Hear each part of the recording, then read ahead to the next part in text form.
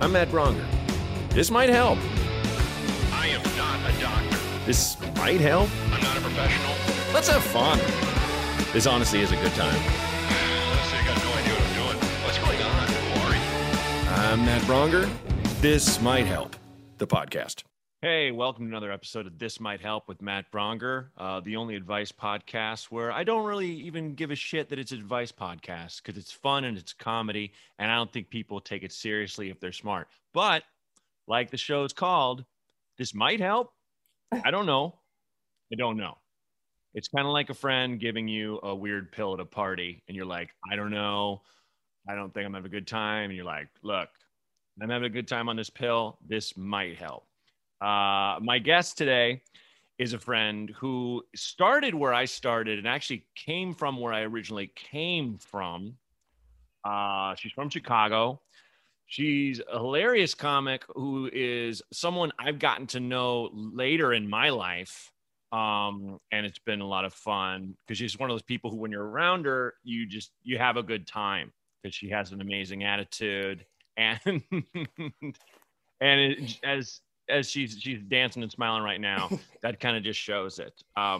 You've seen her on late night sets and also writes on a bunch of shows, and is just kind of, one of those funny people out there who I want to bring to your attention if you don't know her, because you should. Megan Galley is here. Hi, guys. Oh, wow. I'm going to bring my advice A game. Good. Cool. Yeah. I mean, I'm very judgmental. I've got a lot of thoughts. Great. And I'm going to really try and not fuck up anybody's life. Well, all we can do is approach it sincerely. And the one rule that I have on the show is we don't Google anything. Okay, so great. It's just, someone's like, hey, how do I figure out who? No. Let's do your work for you. Because right. One of the most annoying things, I think, to comedians and performers. How do I get tickets? How do I get tickets? You've posted a link. You've posted the day, maybe even the time. And they're like, the what location and where in town? Like, fuck you.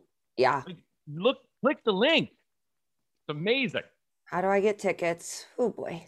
I get it. We're all lazy. I understand, but I'm not going to help you because it won't help you. You should help yourself. Yeah. How have you been? When I last saw you, we were in Harlem. We were in Harlem. Yeah. We were eating delicious food in Harlem.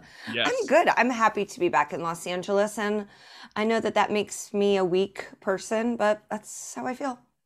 I love LA because I think when most people think of LA, they don't think of the LA I think of. I think of the parts that I like. Yeah. It's so big.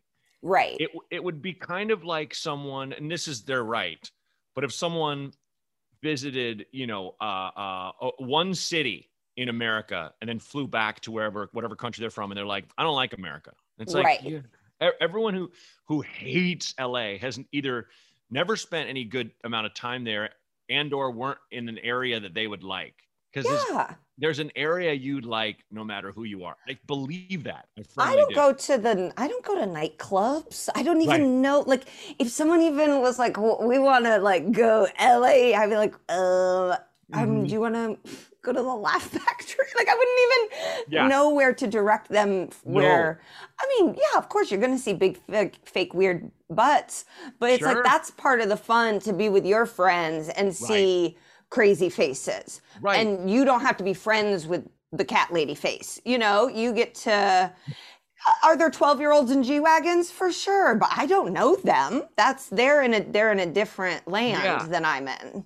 And do we spend any amount of time on Robertson Boulevard whatsoever with the Kardashians? Or no. I've never even been to Calabasas. Oh, no, I actually worked in Calabasas. I forgot. It was this hilarious, regular office building that you would see in any suburb in America, but very famous people had their offices in just this regular complex.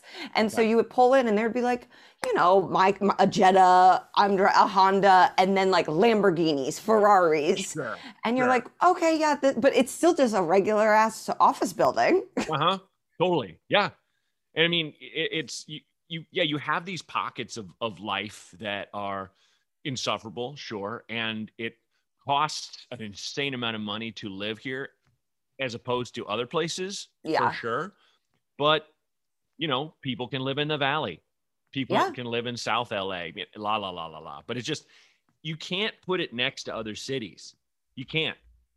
I don't think you can just, when I'm in New York, people go real hard on talking shit about LA to me. Sure. And I'm like, listen, I know, well, I hear you, but I'm like, I don't even talk shit about New York. And I had some bad things happen to me in this city. I also lived here, and I'm just like, oh, that's New York. Like, it comes with the territory, and no one is able to like separate the things that come with the territory of LA. LAX is the worst airport in the world. It sucks. And we all want it to be gone. And if there's a way for a natural disaster to wipe it out, but there be no injuries or fatalities, then we would all pick that. Right. But if we're judging cities based on airports, then we are losers. Well, I loved when Martha Plimpton, who lifelong New Yorker, lived in the apartment her parents moved into before she was born and stuff. Like, she moved to Brooklyn because she was like, yeah, New York, Manhattan's a fucking mall now. Yeah, it is. I don't know what you think the real New York is. And it's kind of like, when a 20-something is just like, LA's so fake. And it's just like, yeah, you live in a fucking $1 million condo your parents are leasing for you. Yeah. What do you know about real life? Because there's buildings that are very old near you. And the only other shit talk I will say about New York is the thing that struck me is the amount of comics that were like, everyone's like fake there. Like, this is where real comics are. But they, to a person, were so much more fucking thirsty than anyone I knew in LA because they live in an apartment with 4 people. And they're like, when do I get a showcase? When? I'm losing my mind. And it's like, do you think it's because you live here, man? Have you thought about that? And it's like, so it's like, I just feel like the difference is, and this said, New York is the heavyweight champion. I love that city. Yeah, it's the best comedy city. It's the best hands comedy. Down. Well said. You can do so many more sets, all that jazz, but it makes me think of that the young actor and who was on the art team or whatever on Mad Men, and Don Draper, where they're going down in the elevator and the kid goes, "I feel sorry for you," and Don Draper goes, "I don't think about you at all." That's the difference. That's that's it. It's just, it's like, yeah, people shit on LA, but LA doesn't really. LA's not like shitting. No, it's hard to hear you guys in my massive house. No, not out massive. In the sun-drenched field, drinking wine. We live in a regular ass house that would be in Indiana, and in New York, that's a mansion. And so I'm like, yeah, I live in a mansion. Yeah. What are you gonna do about it? 1,500 square foot mansion. Well, you were born in Chicago, right? I was born in Indianapolis. Yeah, Indianapolis. Wait, you told me this. That's why you root for the Colts. Born and raised in Indianapolis. Yeah, I've got like a little Pacers thing here too. Oh, true Indiana little loser. And then I moved to Chicago first, to do stand up. Okay. Yeah, I had you pegged as like born in like the northern suburbs like me, and then lived in Chicago. Like, Thank you. I've lived and worked in Evanston. I love a northern suburb, but no, I'm from the southernmost suburb of Chicago, Indianapolis. Yeah. I mean, Chicago was such a fun town to spend my 20s in. Oh, yeah. And I think it is a town that people are like, oh God, it's so cold, but that's what keeps people out in a sense. At least it did, but now it just doesn't. Now it's so expensive to live there. It's like LA or San Francisco in some ways. I guess now that weather, I could never do it. I'm like such a pussy now. And I'll even go back in like January to do shows and people are like, why would you accept that? I'm like, well, I can do it. I know I can. Right. But then I get there and I'm like, this is crazy. Yeah. But for like 3 days, you're like, this is a challenge. It's truly a polar plunge of just being in the place, but to live there. But so many of my friends are still there. I had normal people friends there. That was the last place I had normal people friends. Okay. And I do really miss that dynamic of like, these are just like my friends from college that Yeah. regular ass cool people. Totally. And I miss them. Yeah. Yeah. I feel like you got to have a couple of those friends. My kind of normal friends in LA are people that work in the business, but nothing that would ever cross my avenue at all. You know, like one of my best friends is location manager. Like he's the guy who is like, oh, you need an abandoned barn? Yeah, here's a spreadsheet. Here's 5 of them. Here's pictures. And if he starts wanting to perform, you're like, you're out. We're not friends anymore. Get out. He's like the ultimate fan. He loves going to shows. Wow, amazing. Maybe like 10 years ago, I used to have these giant birthdays in his backyard, and we built a stage, and we'd have these show parties where everyone would just get lit, and I'd have a lineup, and they were like these giant shindigs. So like he likes to watch comedy. People will come in our backyard and be like, you could have a show back here. And it's like, we're not going to do that. There's not a world. No. But like, that's how everywhere. I do it more with weddings now. Whenever I see a place, I go, you could have a wedding here. Like I'll transform a broom closet into a 5-star wedding location. But like comics, there is something in our brain where any space we see where maybe chairs are next to each other, it's like, that's a show. That's a stage right there. Yeah. It's it's weird, but people are, But that's what's been, I love doing outdoor comedy. So it's actually, I've been happy that we've been able to do that during the pandemic. Yeah. I've enjoyed them too. I used to say anytime I did an outdoor show, like, guys, doing comedy outdoors is like sex outdoors. It's pretty gross. But like, just because it's just, you need that kind of ceiling and stuff. But it's, at the same time, we've all been to outdoor weddings where someone's giving a speech and they're hilarious. And this is fun. It's like, you can laugh outdoors. It's different. Yeah. You just have to have proper amplification. Yeah, that's it. That always drives me crazy when a comic's mic goes out and they drop it and go, I don't need it. And you're like, we need it. If you don't have that mic, there's no authority. You're just a dick on a slightly higher level talking. Wow. This isn't the 1800s. I'm not going to listen to you if you're on top of a box. I'm definitely the person that's like, I'll project. Really? Yeah, but I'm only saying, I only do it when you're doing a show and there's like 6 people and you're like, now I'm embarrassed to even be holding this microphone. If the mic will not come back on, or it's just nothing but feedback and there's no, like, yeah. The feedback is worse. That's really, because then you just see people's faces going, ugh, and you're like, wow. Please. I've definitely had one person in an audience make that face, but for an entire audience to be making that face during a joke, you're like, I'm not even talking about my pussy yet. Like, I'm just riffing, and they're horrified. Mm-hmm. Yeah. So, yeah. When did you meet CJ, your husband? I met CJ and I were friends for 8 years before we started dating. So we met in Chicago doing stand-up, and we're like in the same friends circle. And then 2016 election, man, really changed me. Yeah. Made me maybe see my friend as my future husband. Wow. That's awesome.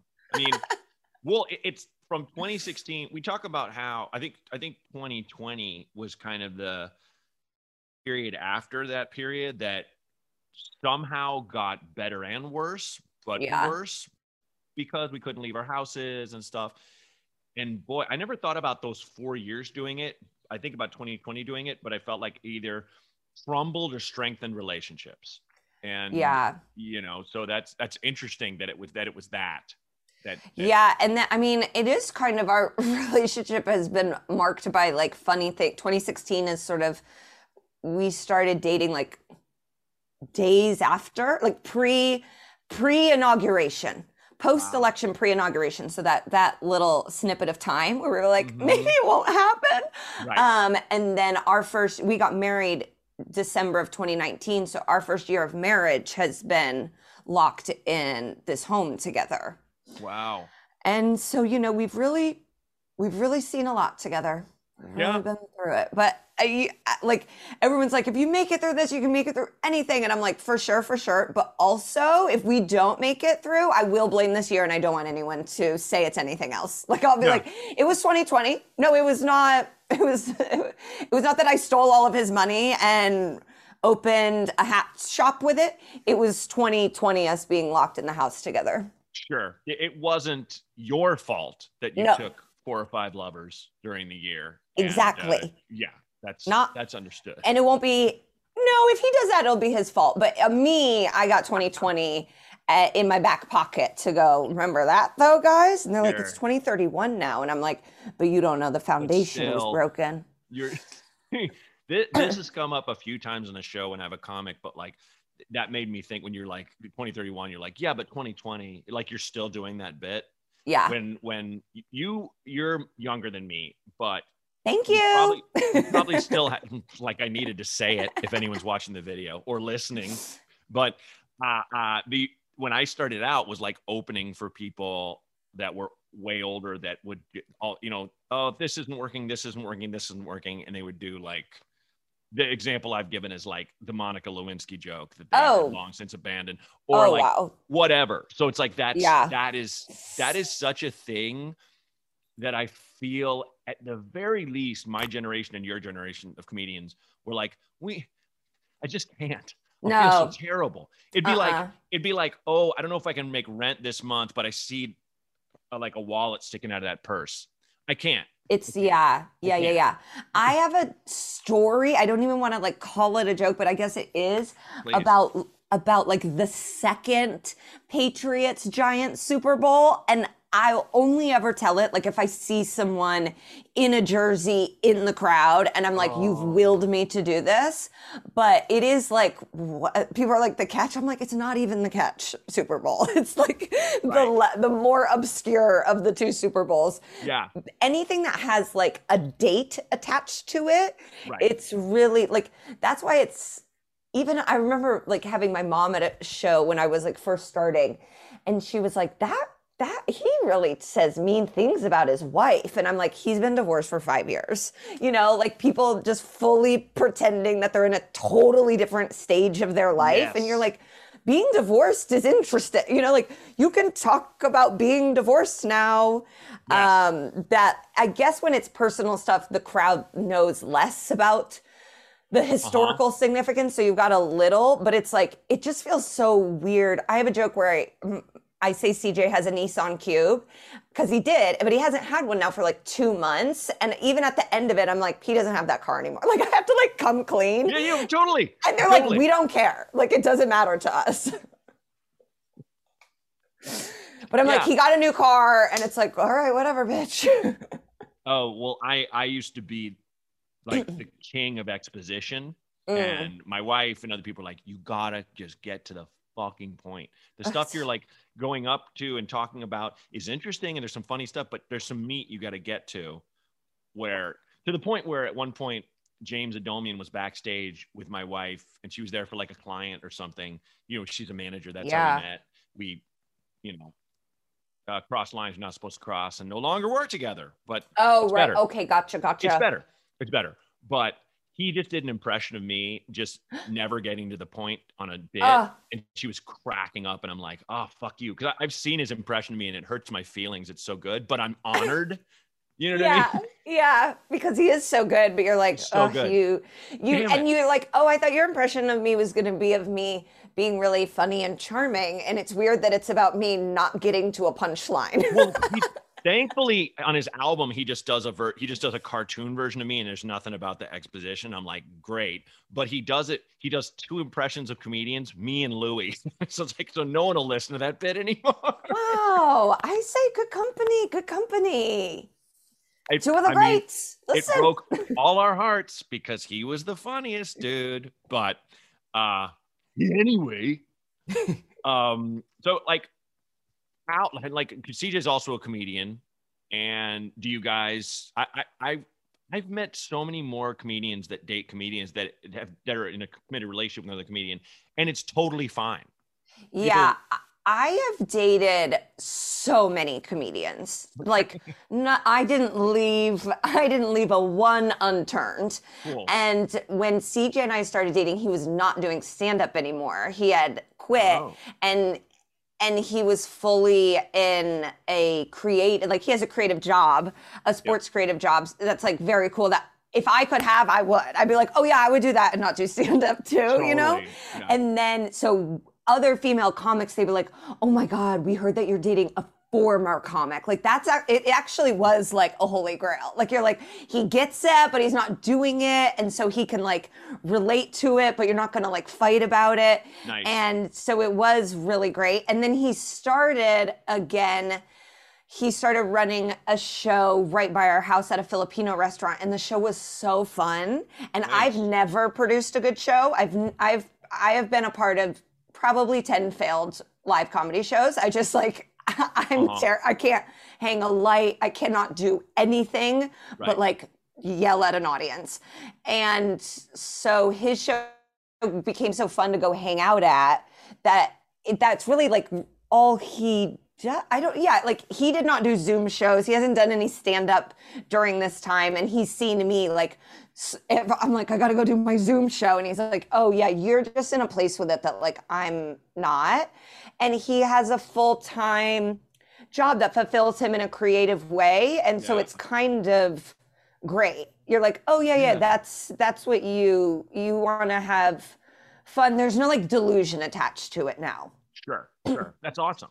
Yeah. That's awesome. For me, a lot of delusion still attached. A lot. Oh yeah, absolutely. Mostly delusion.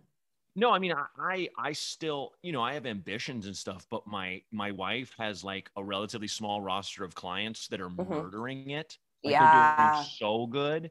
Yeah. That it's one of those things where like, we built her an office in the back of the house, and I'll occasionally hear like a figure someone's getting. Oh my God.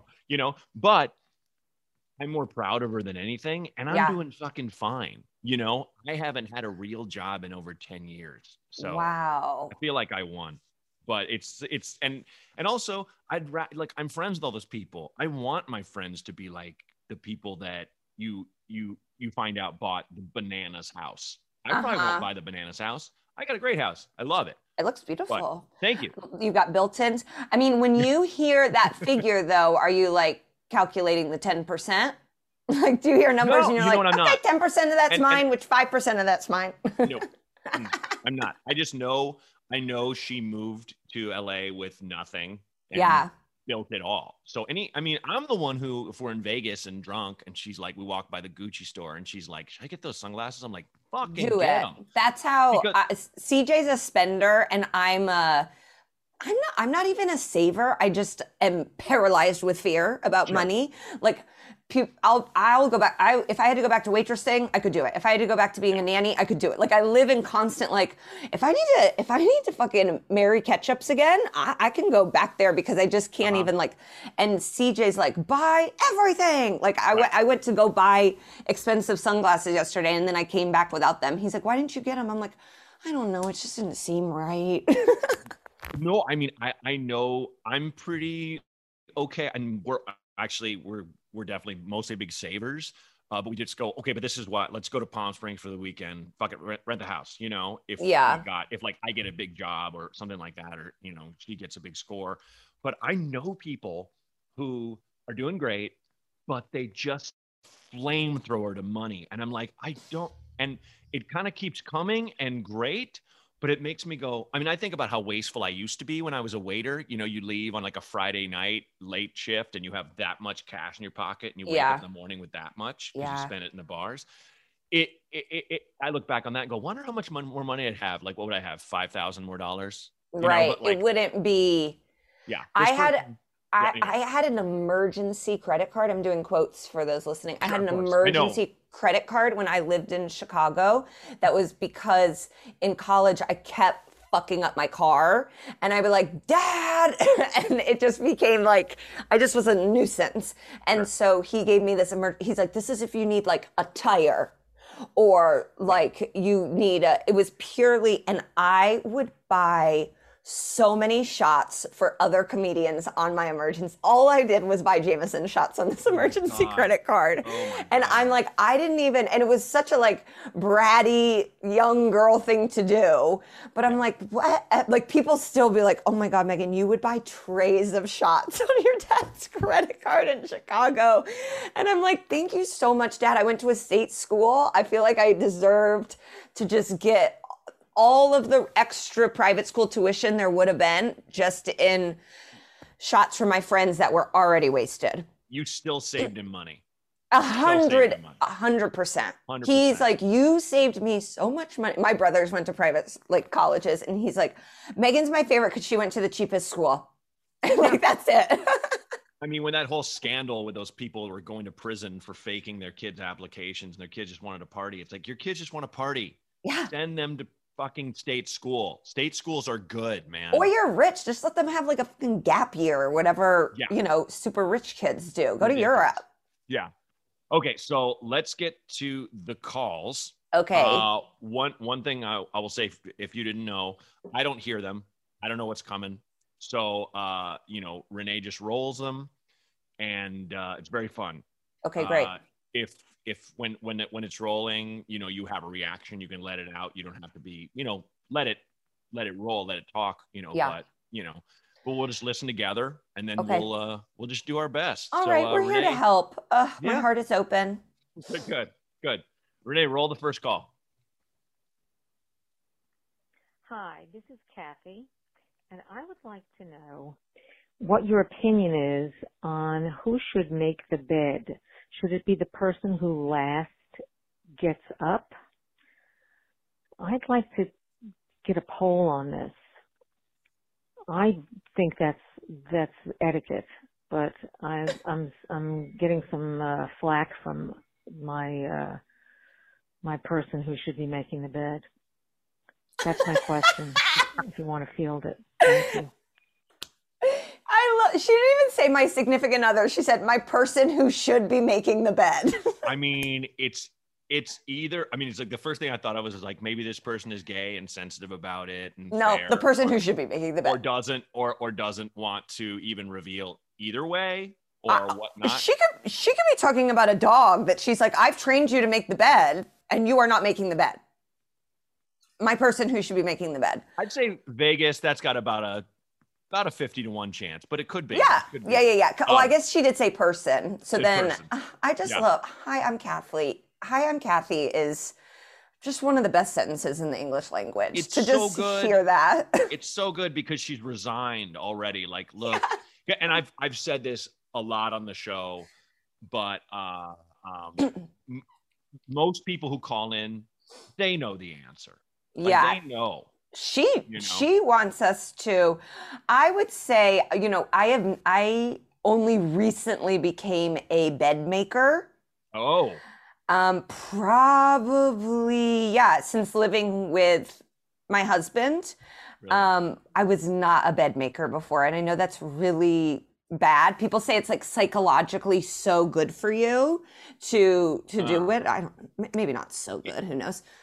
But I end up making it a lot, but I do think that's because I'm the last person to get out of it mostly. Okay. But I would like it to be, I also think I make the bed better than him. Oh. And I think that happens a lot too, where I just like the sheets tucked in and he doesn't. And I'm like, then that's just a loose sheet. But he's like, I like to stick my foot out. And I'm like, well then what? Yeah. So, and we both have nurse moms. And when you have nurses for moms, that's like, you need to make your bed a certain way. You know, like there's like tucked corners and all this shit you're supposed to do. I think it's I think if that's someone's chore, then that's their thing to do, you know, like garbage or. Right.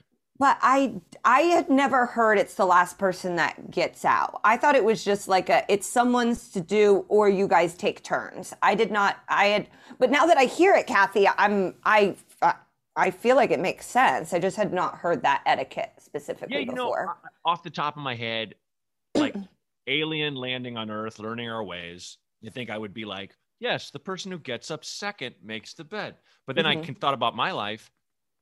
One of us just does. Yeah. We never really talk about it. If I go back in the bedroom and, you know, my wife's working and it's 10 a.m. and I'm like, it's unmade, I just make the fucker. It's easy. Yeah. I don't mind it. I kind of like the, I like it.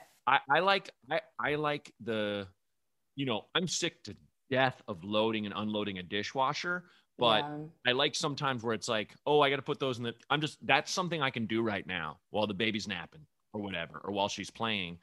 You know, the bed's unmade, I just make it. I think what Kathy needs to do is say to her person, you need to start making the fucking bed sometimes. Sometimes. It's always me. You know, I'm sick of it. It looks like shit. You know, it bugs me when it's not made. Make that fucker. And it sounds like she's always getting up first. Right. I think Kathy's getting up first. Like, yeah. I mean, I think the rule is not so much who gets up second. The rule is you do it half the time. Do it half the time. Or when you see it, make it. Like if I'm off doing something, I almost never come home from somewhere and it's not made. Like CJ will for sure make it. Yeah. Yeah, I think you're right. Kathy, they just got to make it. Yeah, they and gotta if you make got it. a lot of pillows, they got to fucking learn how to put them on. It's not difficult. No, yeah. This person has walked in and out of that bedroom many, many times and not made it. And then that's what this is. My equivalent of this is dishes in the sink when the dishwasher is open. Yeah. Yeah. I'm the same way. I'll fucking kill somebody over that. I hate it. I hate it's so dishes in easy. the Just sink. open it and put it in there. And I'm talking not dirty things like cups. Just like a cup that had water in it. It's like, why would that be in the sink ever? It looks so gross. Yeah, I hate that. So Kathy, I feel you. I feel you. Yeah, it's just say, you know, maybe not as aggro as I pitched it, but just say to this person, like, look, when you see it unmade, can you just make it, please? Okay. Let's just start there. Right. You know? And then when she's been going the you get up second angle. And I do understand that there's some pushback on that because that does seem like a made up rule. Yeah. And to me, I was like, yeah, that's absolutely the rule. But I'm like, I don't care. Because my wife makes the bed. You know, when she sees it unmade. Because sometimes you get up second, but you have to get right in the shower or you have to do something and the other person's like doing nothing. Exactly. I guess I'm always the person getting up second. So I think that's why I'm like, that's not a rule. That's actually, so funny. I've never heard that. That's so funny. Yeah. I was gonna say, yeah. Anyway, so and also Kathy, Kathy, you sound so kind and kind of jaded and kind of sad. She sounds like this bed situation, it's really taken the wind out of her sails. Yeah, I mean, just, you know, mention it to your person, but also take into account, see if go look inside and see if maybe it's more than the bed. Yeah. It might be more than that bugging you. I think that could, wow. Yeah, because it's honestly, I can't, there are a lot of things that my wife does that bug me and vice versa, without a doubt. But I don't remember going in the bedroom and going, can you just, because we both do it enough and we both have an understanding. Yeah. And we both, you know. I think that means that we have good marriages. The bed is not an issue for us. I think we do. I think we give ourselves that. Okay, Kathy, hope that helps. We wish you lots of luck, Kathy. And we'd love to see, I would love to be tagged in a photo of you and the person who should be making the bed, like in front of the made bed, like a little success story follow-up. Sure. Hashtag this might help.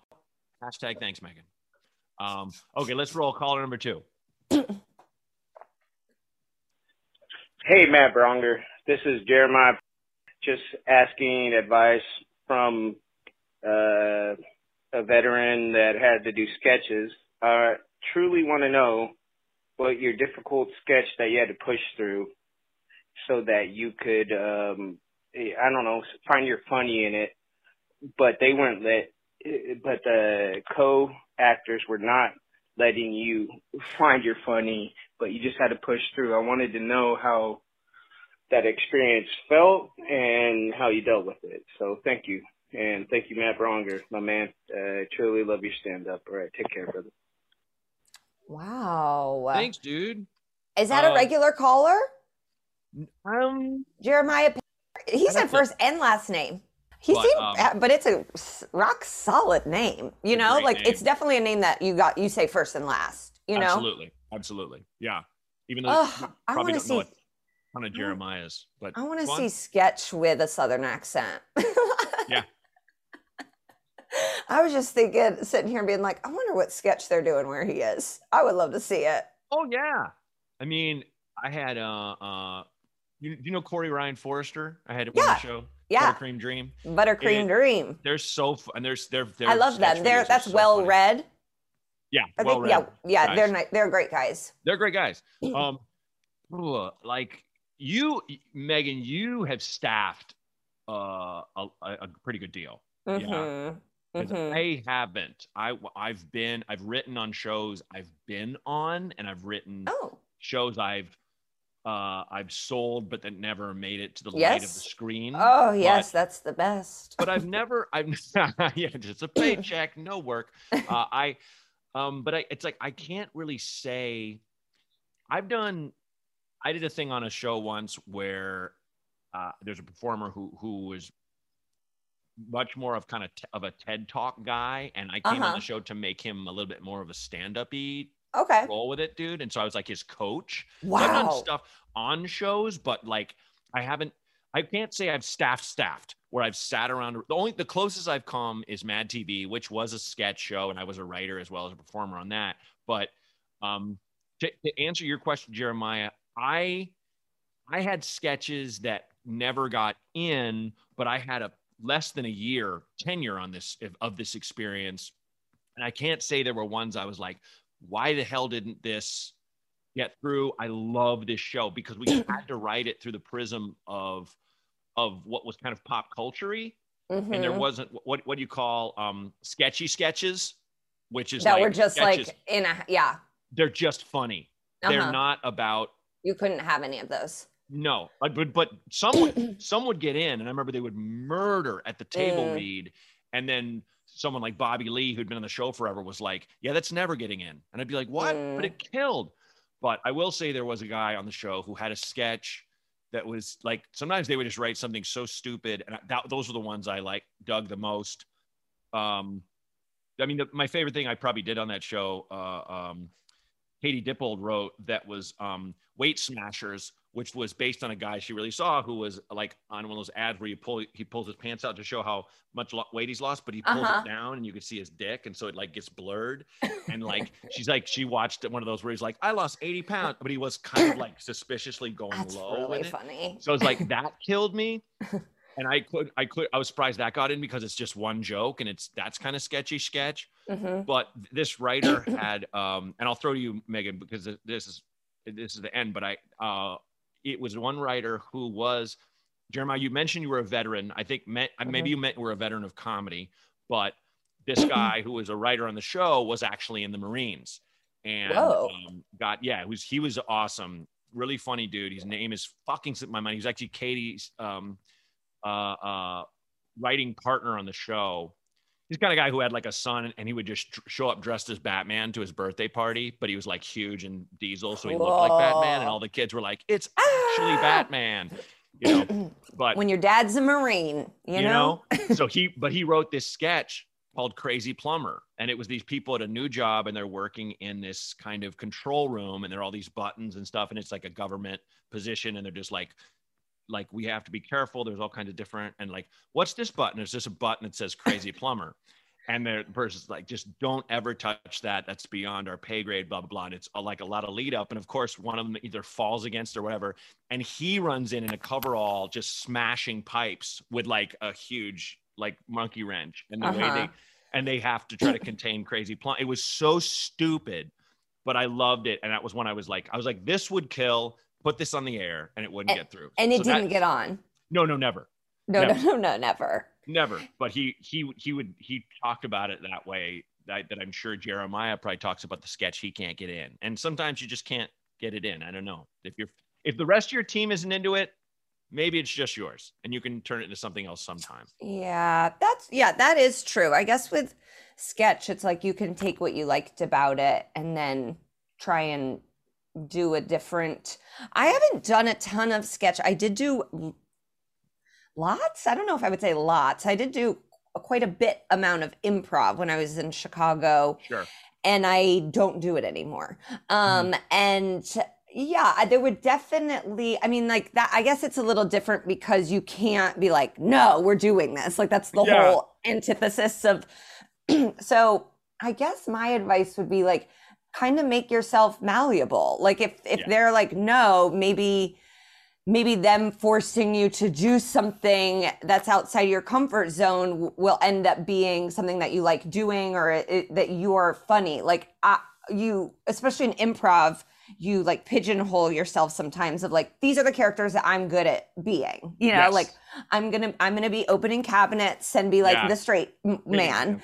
But if you're pushed into doing something else, then you may be very, very good at it. So I guess, try and get them to want to do what you do. But if you don't, you know, pivot and don't make them make you not funny. But yeah, that's such a great example and analogy, because I remember being an improv person and doing that sin of all sins where you'd save a character to use on stage. You'd save an idea you had. You're like, oh, I think this would be a funny voice to do.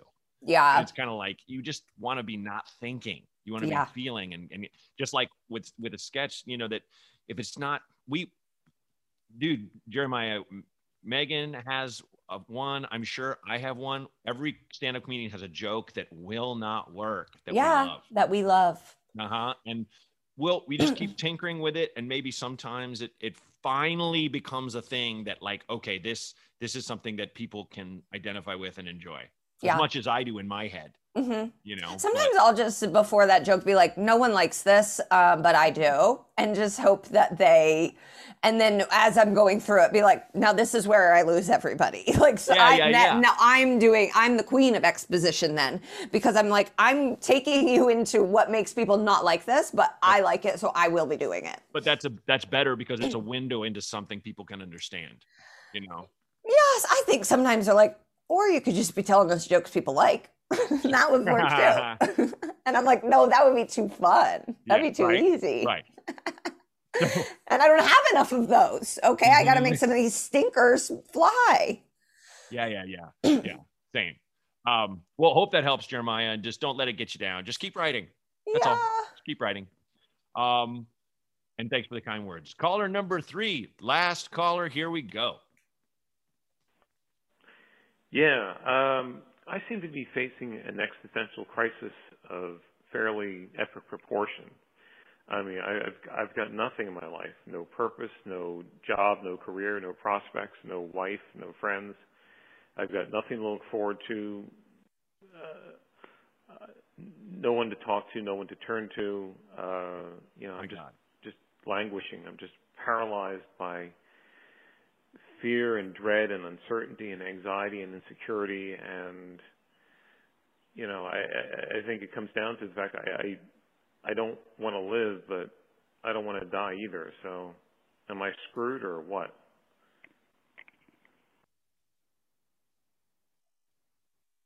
Holy shit. Dude, you need to talk to someone, and you need to talk to someone professional. Yeah, I'm scared and sad. Yeah, you're suffering from clinical depression to my unprofessional mind, and not, you know, that this is, you need to talk to someone. I talk to a therapist at least twice a month. So do I talk to 2 different kinds. And medicated. Been medicated since I was 16 and doubled it in the last year. I mean, this year has been, if you have these feelings, I'm sure some of these were happening before, but this year has really fucked with everybody. Even if you were on solid ground, you have been shook in some way. And even if you feel alone, you definitely are not. You're not. There is someone that I know you said you don't have a job. There's someone that you interact with that like cares for you and cares about your well-being, whether it's your family or someone like even at a grocery store. You should not, you are needed on this earth for sure. Yeah. And whatever you have to do to be able to get yourself to know that, there is like light. There is light at the end, for sure. Yeah. And don't feel ashamed for feeling what you feel. It's incredibly natural and incredibly common. I connected with one of my oldest friends, over a decade ago, where he was really hitting rock bottom. He just said to me, like, sometimes do you ever just think about like not being alive anymore? And I was like, well, all the time. And he was like, really? And I was like, yeah, dude. Yeah. I'm not saying I would do it. That's the scariest thing to me, just the actual feeling of, oh no, I'm dying. But sometimes, I don't want to be here, you know, and I was more of a sad person then. And that was the closest I'd gotten to my own feelings at that point in my life, because at that point, I was mostly just a good time Charlie. That's about it, as they say. But it's very common to feel that part. I'm sure a lot of people stuck in their guts listening to this right now, to the point where their stomach touched their spine when he said, I don't want to die, but I don't really want to live. It's that it didn't surprise me at all. It hurt to hear that come out of someone's mouth, but it's so common. We've all been there. We'll go there. We all hit remarkable lows. I think you just need to talk to someone professionally. And I'm not saying that because I'm afraid of you killing yourself. I am. I'm saying that because this person can give you the perspective that I can't, and that Megan can't, even though Megan nailed it. I'm so glad that you answered first, because you nailed, you know, what was real from what you've been through, that you've been there, you know, in your way. And if you can talk to, and like, it doesn't need to be, you don't need a certain type of, just find someone that you like and you connect with. And if you meet with someone and you do not, it's like a date, and then you find someone else. Like, I think the starting therapy process can be very intimidating to people. Without a doubt. And you are paying them to help you, and they want, like, their life work is to want to help people. Yeah. And so do not be intimidated or afraid. It's welcoming. Yeah. There's hotlines, there's ways you can get it for free, and you're not going to get all of the help you need right away. But the way I see it is, like, right now you're very hungry, so go grab a piece of bread and take a bite. Yeah. You'll get a meal down the line that will be a regular thing that will sustain you, that will be the visits with the therapist, you know. And is there something at one point that you liked to do? Is it like playing basketball, going for a walk? Is there a certain friend that you enjoy talking to, a place you like? Just anything that feels like it breaks you out of the monotony of your sadness. Right. A song, making something. I know when you're depressed, that's like, it's so fucking hard to like anything, because you just feel the walls closing in around you. But if there's anything that you can think of that you love that could just give you a burst of a few endorphins to make you feel joy at some point in the day, I think is really, really helpful. Even if it's just like going for a drive or just getting out of your house. And the last thing I'll say is call back, man. Let me know how you're doing. Let Megan know how you're doing. I'll play it for her, and, you know, just to see what's up. And you have more guts than most people who listen to my podcast, like not listen to my podcast, but see me post, hey, you got a problem, call in. Most of them go, like, you did it. That's a step. You called this asshole, Matt Bronger, and my wonderful guest, Megan Galley, and took a chance. That's great. Then take another one and talk to someone who's clinically better at doing what I goof off doing, you know? So anyway. You're loved. You are cared for, though, for sure. Yeah. So, wow, that was a crazy one to end on. We were in the gamut. We did it. But I think we did. I mean, bed to... Yeah. At first, I thought it was Jeremiah again. The sketch wouldn't go I was through. like, Jeremiah's back. And then I was like, this is not Jeremiah. No one digs my sketch about Monica Lewinsky. God damn it. What? Like, there's your problem. What do you want to plug something? Do you have something? I would love to. I'm back doing stand-up, and then also I wrote for a show that is out on HBO right now. It's called Pause with Sam Jay. Matt's wife is deeply involved, executive producer of it. Ooh, so we've got things on the line, okay? Yes. We need this. So it's on Fridays, and then I host my own podcast. I forgot. I host a podcast for the Lifetime Network called I Love a Lifetime Movie with Naomi Ekperigin, also a very, very funny stand-up. And we watch and review a Lifetime movie every week. We get a lot of people saying that they do not watch the movie. They just listen to us talk about sexsomnia, which is a real disease that we've learned about while watching Lifetime. It's when you sleepwalk into having sex with people that are not your spouse. Okay, so those are the type of fun things that we are covering. I do have to say, if you think you got problems, you should watch a Lifetime movie, because people are married to people brainwashing them into trying to kill themselves. There are wild things going on the Lifetime Network. Yes. Makes you feel uplifted. Mm-hmm. I will say, it's like, you know, if I get criticized for being like a horror movie fan, I'm like, do you know how much horror there is? Do you know Lifetime movies are horror movies? Do you know? And people are like, no, that's something. And it's like, no, it's just tension and fear. Yeah. There's no monster, but there is. It's the husband. It is, yeah. Or, there was one movie we watched where there was playing the entire time. There was not one moment without buying ice cream.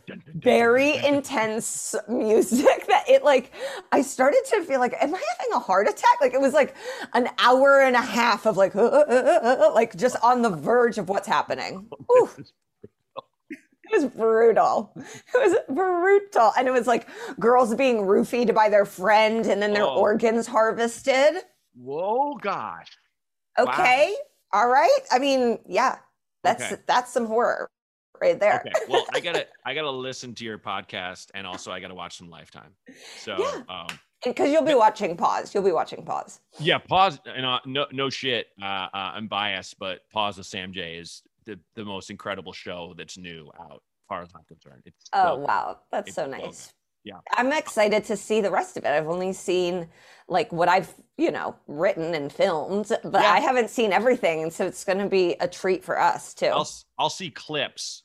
Like Carol will be like, "Do you want to see this sketch?" And I'll be like, "Fuck yeah," it's so good. Have you seen the watermelons yet? No. Okay, all right. Okay. Oh, I'm excited. I am too. I'm in it. I haven't seen it. I'm excited. Oh, nice. Sweet. Well, Megan, it was awesome seeing you again. And thanks for being on the show. And your advice was spectacular. It was really great. Kathy, Jeremiah, and our friend at the end, I'm going to be thinking about you and pulling for all of you. Me too. Thanks, pal. It was great to see you. Appreciate you. Oh, man, that was fun. Megan is so goddamn hilarious. And correction, she is from Indianapolis originally, but I just know her as a Chicago girl, man. To me, that's how she'll always be. If you need any advice and you're going through some stuff, call me at 323-763-0228. Again, that's 323-763-0228. Next week, we have the hilarious Wayne Fetterman, who is a comedy chronicler, and can answer any advice about comedy or laughter if you like, or what it is to be a guy. Anyway, give me a call, 323-763-0228. This Might Help with Matt Bronger was created and hosted by me, Matt Bronger. Produced by Outer Circle Media. Executive producers Matt Kleinschmidt and Robert Kelly for the Laugh Button Podcasts.